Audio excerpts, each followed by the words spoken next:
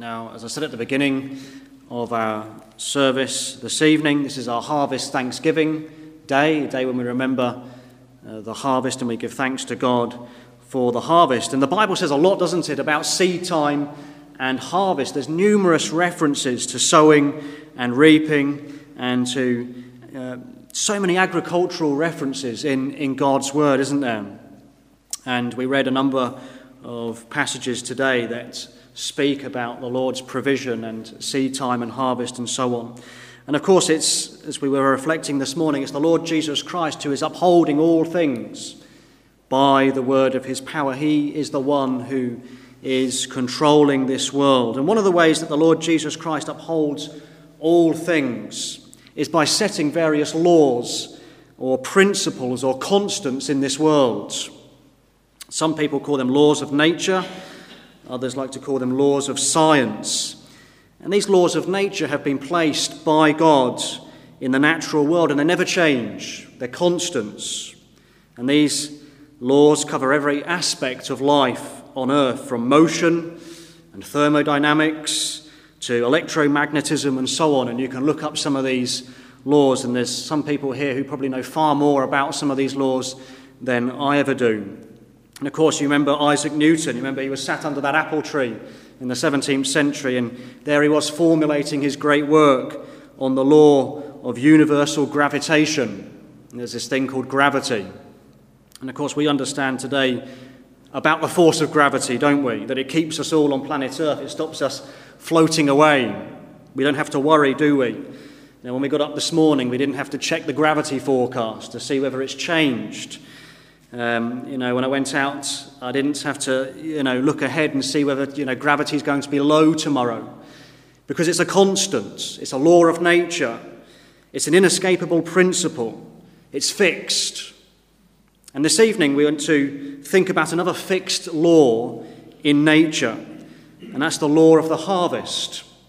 And that's our subject this evening, the law of the harvest. And I'm turning back to that passage we read in Galatians chapter 6. Galatians chapter 6 and verse 7, we read this: "Be not deceived, God is not mocked, for whatsoever a man soweth, that shall he also reap." And Paul describes here the law of the harvest, a constant, a principle that remains true throughout all the world. And I want to look at this law of the harvest with you this evening and see a number of things about it. And the first thing I want you to notice is that this law is very simple. The law of the harvest is very simple. Of course, some of the laws of science are very complicated, aren't they? When I was preparing for this sermon, I tried to look up some of these laws like Euler's law of motion, or the Boltzmann transport equation, and so on. And there was many others. I'll be totally honest, I had no idea what they were before I started reading, and I didn't have a huge amount of an idea when I finished reading with some of them. They were very complicated laws. There was a lot of science involved, some of them a lot of mathematics. But this law that Paul lays down here is a very simple law, this law of the harvest. Whatever you plant, whatever you sow, that is what you're going to reap. If you take an acorn and you plant it in the ground, it will always produce an oak.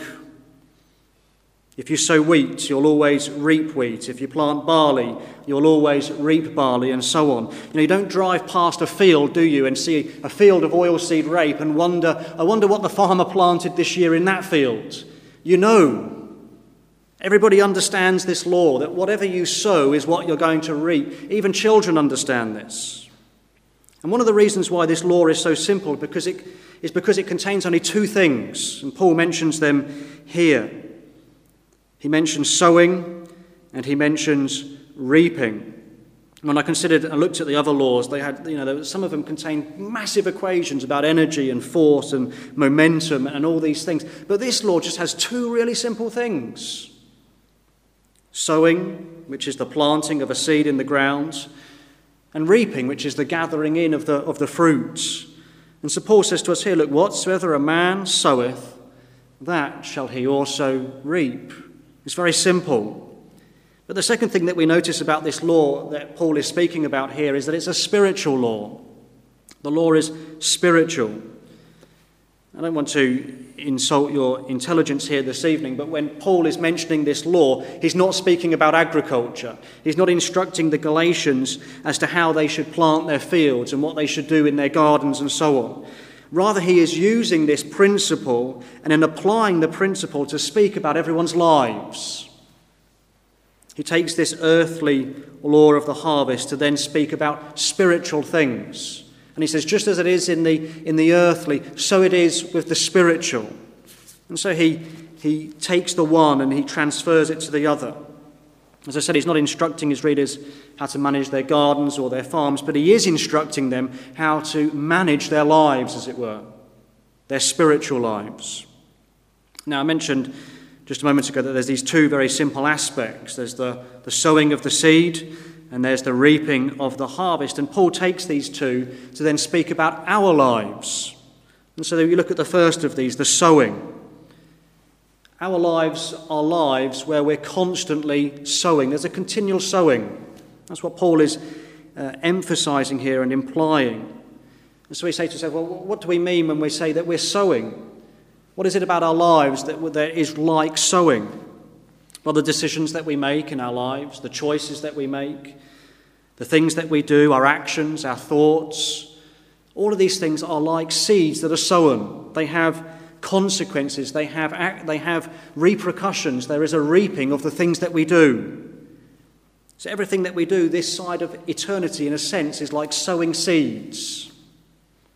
And Paul goes on to speak about reaping, or the harvest. Whatsoever a man soweth, that shall he also reap.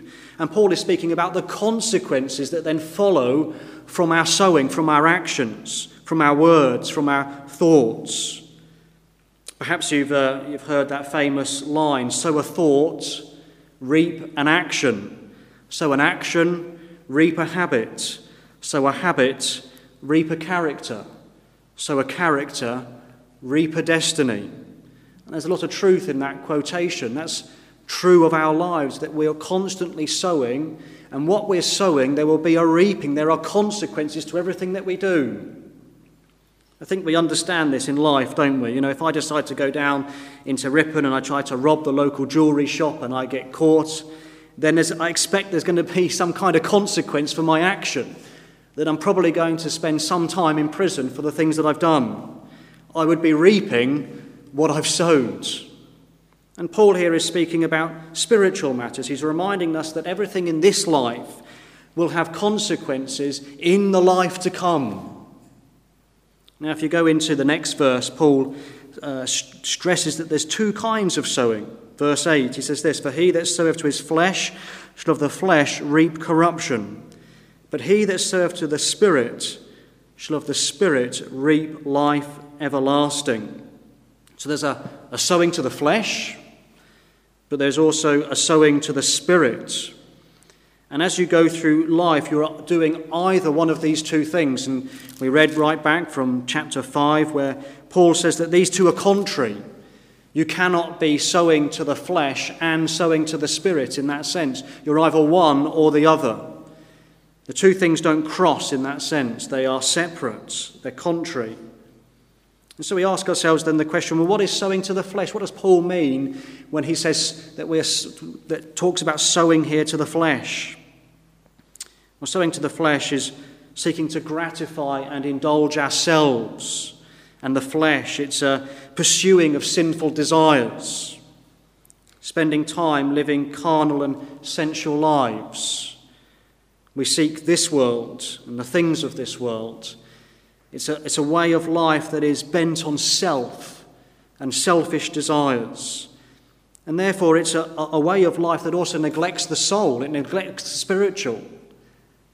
Back in chapter 5 we read some of the things that people do who sow to the flesh. Adultery, fornication and so on in verse 19, 20 and 21. Paul gives us this list of things.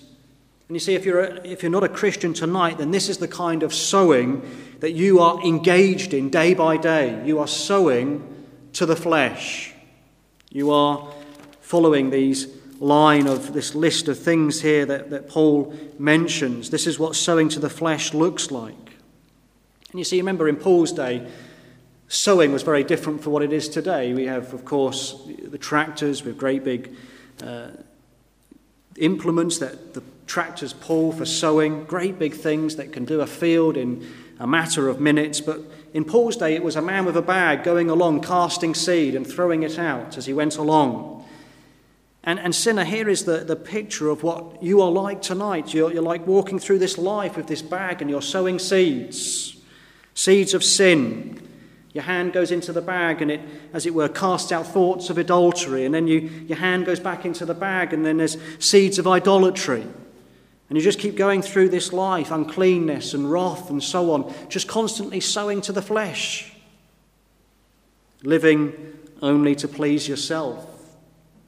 But in contrast, Paul mentions here in chapter 6 a sowing to the Spirit. And that's very different, very contrary. Sowing to the Spirit is when you're in Christ.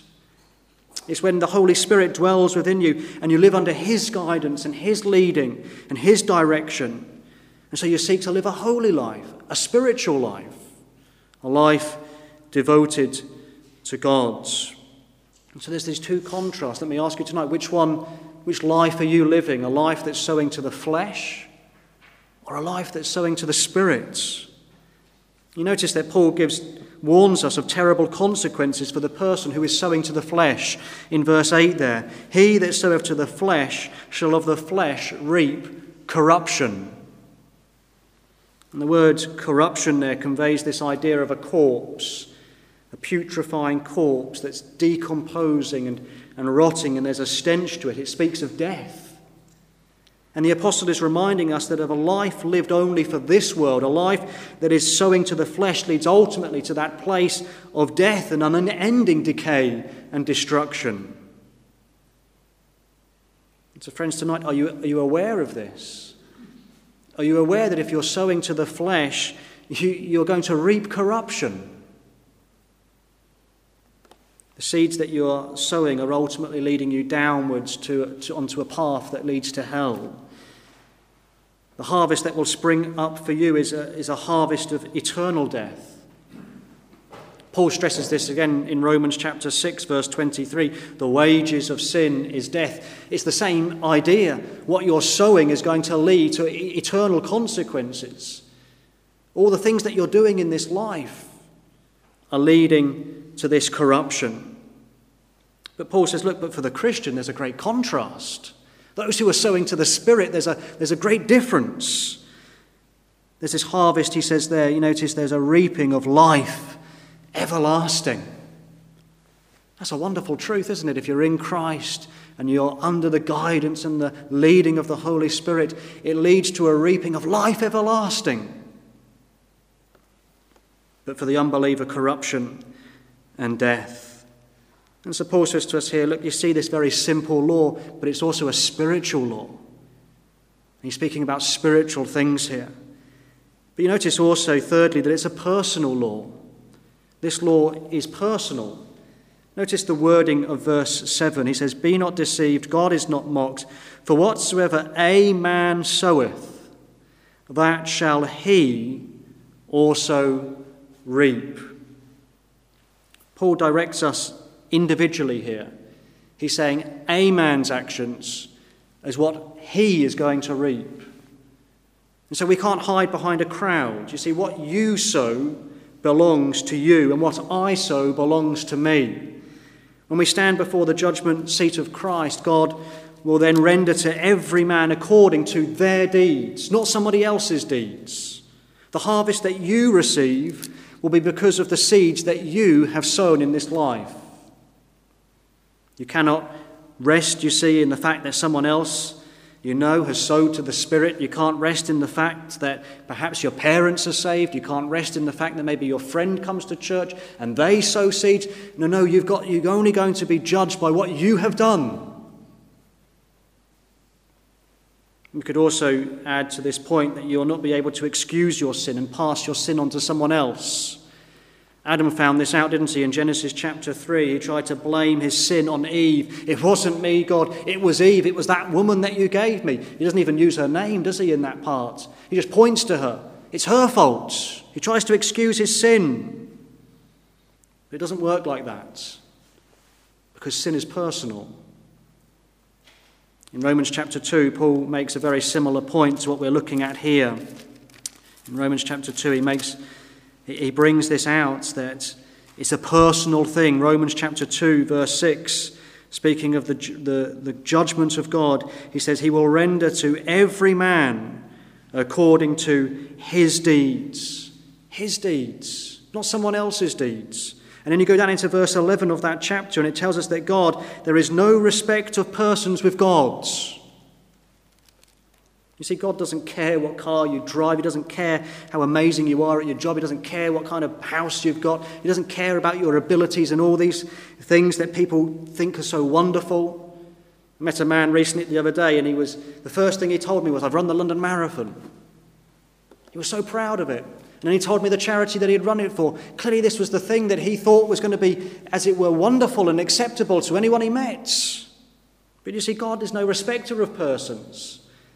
He doesn't care, in a sense, what we've done, the achievements that we've achieved in this life. He's going to render according to every man the deeds that they have done. And so the harvest that you see you will receive at the end of life will be justly yours. Whether that's a harvest of corruption or whether that's a harvest of life everlasting. Just let me ask you this evening, which one will it be for you?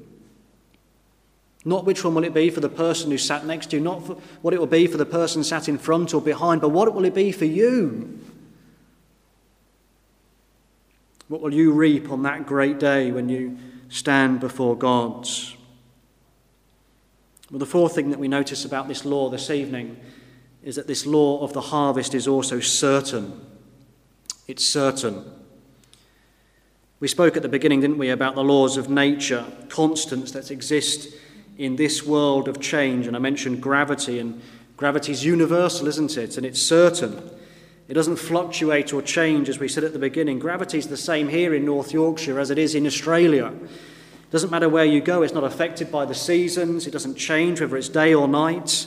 And the same is true of the law of the harvest. It's certain, it's sure, it's universal. You can't escape to another country to escape this law that Paul lays down here. And of course you may wonder why I have brought this up. Well, look again at verse 7. Notice what Paul says at the beginning of verse 7. He says, "Be not deceived. God is not mocked." You see, there are some people who sadly think that when it comes to spiritual sowing that we've spoken about tonight, that somehow the law may not exist for them. They imagine somehow that this law doesn't seem to apply to them, that they can carry on living their life just as they please, sowing to the flesh over and over again, and that somehow they'll reap life everlasting at the end. And so lots of people carry on living their lives, don't they, in this way, as if there is no harvest of corruption, as if there is no hell that's coming, as if there will be no judgment. But Paul says here, look, be not deceived. If that's how you think this evening, you've deceived yourself. And these people, sinners, and perhaps somebody here tonight is like this, you foolishly imagine there's going to be no consequences for your sin. You think that you can just carry on living life for yourself with no thought for God and just get away with it at the end. If there's someone here like that tonight, Paul says, look, don't be deceived. God is not mocked. You cannot pull the wool over God's eyes. God sees all things. His eyes are in every place. He beholds all things. He sees our sin. You cannot scorn God and mock God. That's what the word despised here literally means. It means to turn your nose up at God. Some people think they can be sort of spiritual magicians, that, when they come and stand before God, a little bit of sleight of hand, a little bit of, mist and so on, they'll be able to hide the things that God has seen all along. And he'll be deceived. He won't be able to see what we're really like, and I'll be able to bluff my way into heaven. But you cannot pull a fast one on God. But some people think they can do, and the Bible's full of examples of people who thought they could. You remember Ananias and Sapphira in Acts chapter 5. They thought, didn't they, that they could, as it were, deceive God and pull the wool over God's eyes. Do you remember they had some land and they sold the land, but instead of giving all the money to the church, they kept part back. And you remember how Ananias came and he lied. And you remember how the Lord judged him for his lie and he dropped down dead there at the church doors. Can you imagine if we had a Sunday like that where somebody came and they lied as they were standing on the church doors and they dropped down dead? That would be a Sunday to remember, wouldn't it? And Paul says in Acts chapter 5 and verse 4, "Thou hast not lied unto men, but unto God." You see, God sees. And he fell down dead and he thought that he could mock God. You remember how a few verses later his wife comes in, Sapphira, and the same things happened and she's carried out and she's buried next to her husband. And what a moment that must have been. We read that fear and trembling came upon the church because they saw that God sees. You can't deceive the Lord. And so friends, let me say to you tonight, don't be deceived. This law of the harvest is certain. Whatsoever a man soweth, that shall he also reap. It's true, it will happen. However, I should point out at this point that there was, in a sense, one exception to the rule. One exception to this law. There was one person who sowed constantly to the Spirit, who sowed perfectly to the Spirit, whose life was a life of continual devotion to God, who didn't reap life everlasting in that sense at the end. But they reaped a harvest of death. And of course, that one person that I'm speaking about tonight is the Lord Jesus Christ, that he suffered on the cross of Calvary, endured agony, and that he wasn't suffering because he sinned. He wasn't reaping what he had sowed, but instead he was reaping a harvest of torment because he was dying in the place of his people. So friends, tonight you see, here's the answer. If you want to avoid the harvest of corruption and that harvest that awaits you because of your life of sowing to the flesh and sowing sin and that eternal death that awaits, that harvest of eternal death, then the only answer is found in Jesus Christ. I could say, don't deceive yourselves tonight in imagining it will be all right with you with no Christ. No, you need Christ. Don't mock God. He's given you the answer. He's given you the provision. He's provided his Son. And in a sense, the moment you turn your back upon Christ, you are mocking God. I don't need Christ. I can get to heaven my way. And we see that it's only through faith in his Son, Jesus Christ, that you may have this harvest of life everlasting. I said that what we sow is what we will reap.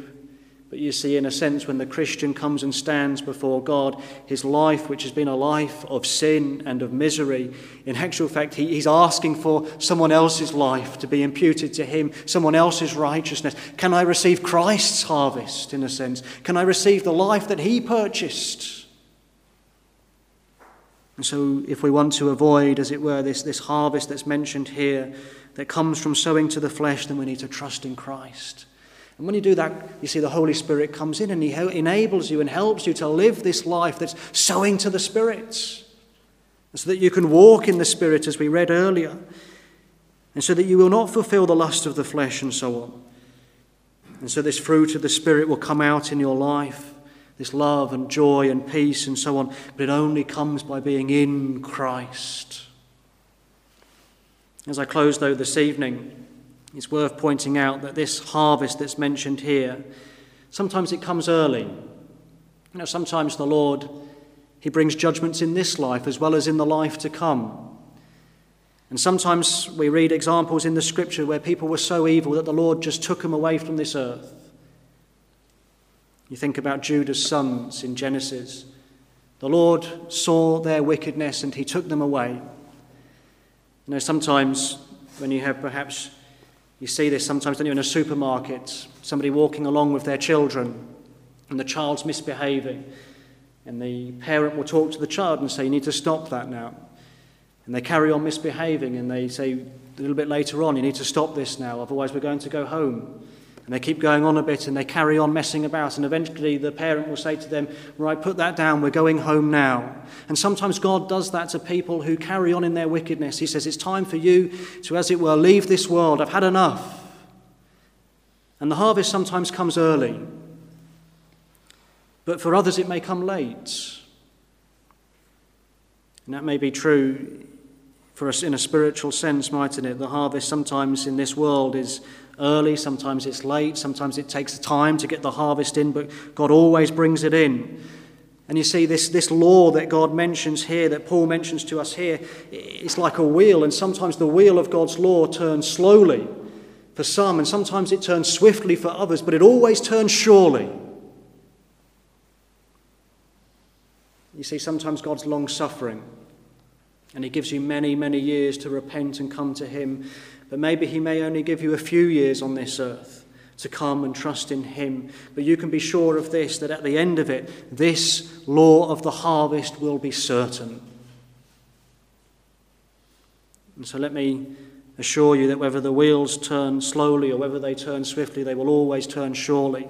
And so let me ask you tonight, are you trusting in Christ? Paul says here, be not deceived. God is not mocked. For whatsoever a man soweth, that shall he also reap.